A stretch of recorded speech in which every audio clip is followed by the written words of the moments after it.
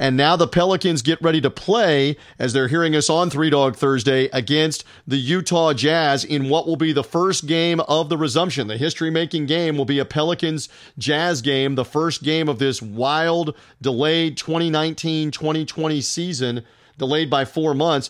Zion will be part of that. And you've been writing on MajorWager.com about this game and what you like for wagering purposes about this game. So go ahead, sir.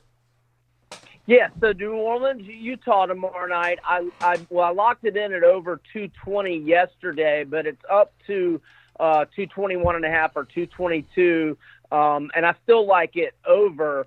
And what are we evaluating after being off for 4 months? Well, the first thing I see is we've got way lower totals than what we had, back in March. For example, with New Orleans, okay.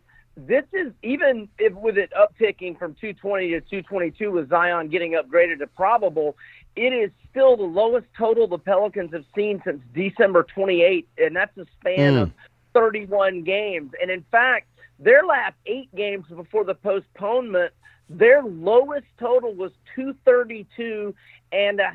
So, and look, Utah and New Orleans have played 3 times this year. The first time Utah won 128-120 for 248 combined. Then Utah won 128-126 for 254 combined. And then the Pelicans won 138-132 for 270 combined.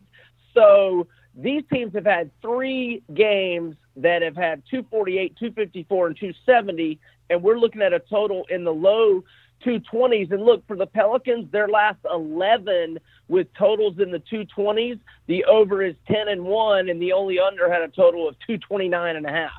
I like it over. Thanks for listening to this segment of the Three Dog Thursday podcast. Reminder, hear the full show through Red Circle Podcasting. Also subscribe to the show on iTunes, Spotify, Google Podcasts, and Stitcher. And thank you for finding us for Three Dog Thursday.